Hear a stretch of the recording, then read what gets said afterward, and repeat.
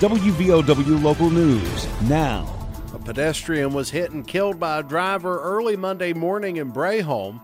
I'm Aaron Stone. Sheriff P.D. Clemens told 13 News that 49-year-old George Jude Jr. of Ammersdale was walking in the middle of Buffalo Creek Road when he was struck by a driver driving east. Deputies said the driver was unable to see Jude due to the fog in the area. Driver is not facing charges in connection to the fatality, but 43-year-old Greg Matney of Ammersdale is facing charges because he was driving on a revoked license for a previous DUI. Matney is also charged with no proof of insurance. WVOW Logan.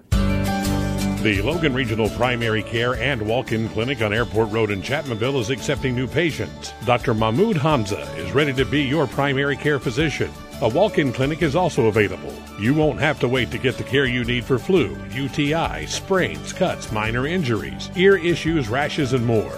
The Logan Regional Primary Care and Walk-In Clinic on Airport Road, open Monday through Thursday, 9 a.m. to 7 p.m.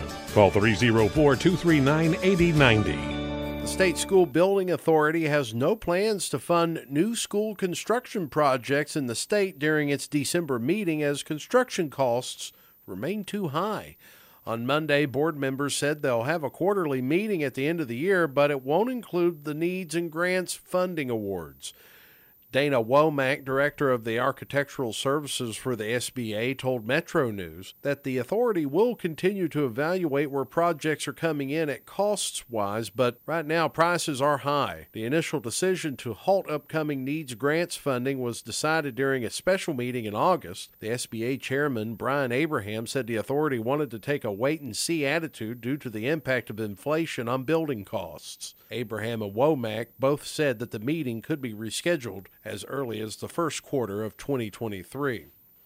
The West Virginia Department of Health and Human Resources reported 1,233 active cases of coronavirus across the Mountain State in Tuesday's update. The DHHR reported 293 new infections of COVID. 6 additional deaths raised the state's death toll to 7,402 fatalities. 230 patients are currently hospitalized, with 37 of those hospitalized in ICU and 11 patients requiring ventilators to breathe.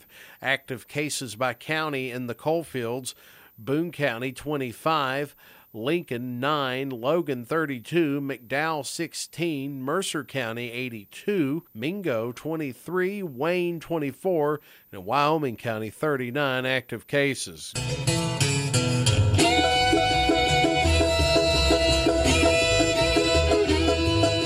The annual Senior Citizen Bluegrass Night is this Saturday. Showtime is 8 o'clock at the Coalfield Jamboree in downtown Logan. All ages are welcome and admission is free. This year's featured act, Joe Mullins and the Radio Ramblers. It's all sponsored by the Logan County Commission. Get local news on demand at WVOWradio.com and on your smart device. This is WVOW Logan.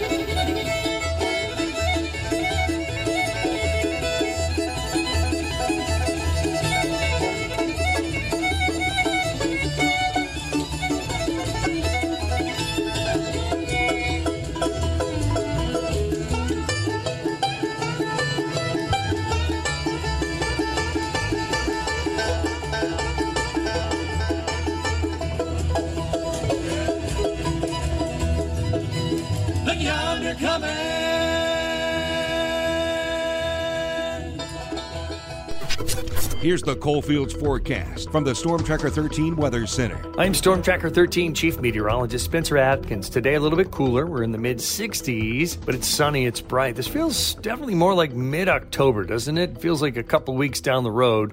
We're clear overnight. It's cold, 40, 42. It's a cooler day Wednesday. How about that? 60, 62, mostly sunny. Mid-40s Wednesday night. Thursday and Friday, mid and upper 60s. Then rain kicks in here from the leftovers of Ian. That could be as early as Friday night. I'm 13 News Chief Meteorologist Spencer Atkins. Listen throughout the day or click on tristateupdate.com for more weather information from the Storm Tracker 13 Weather Center.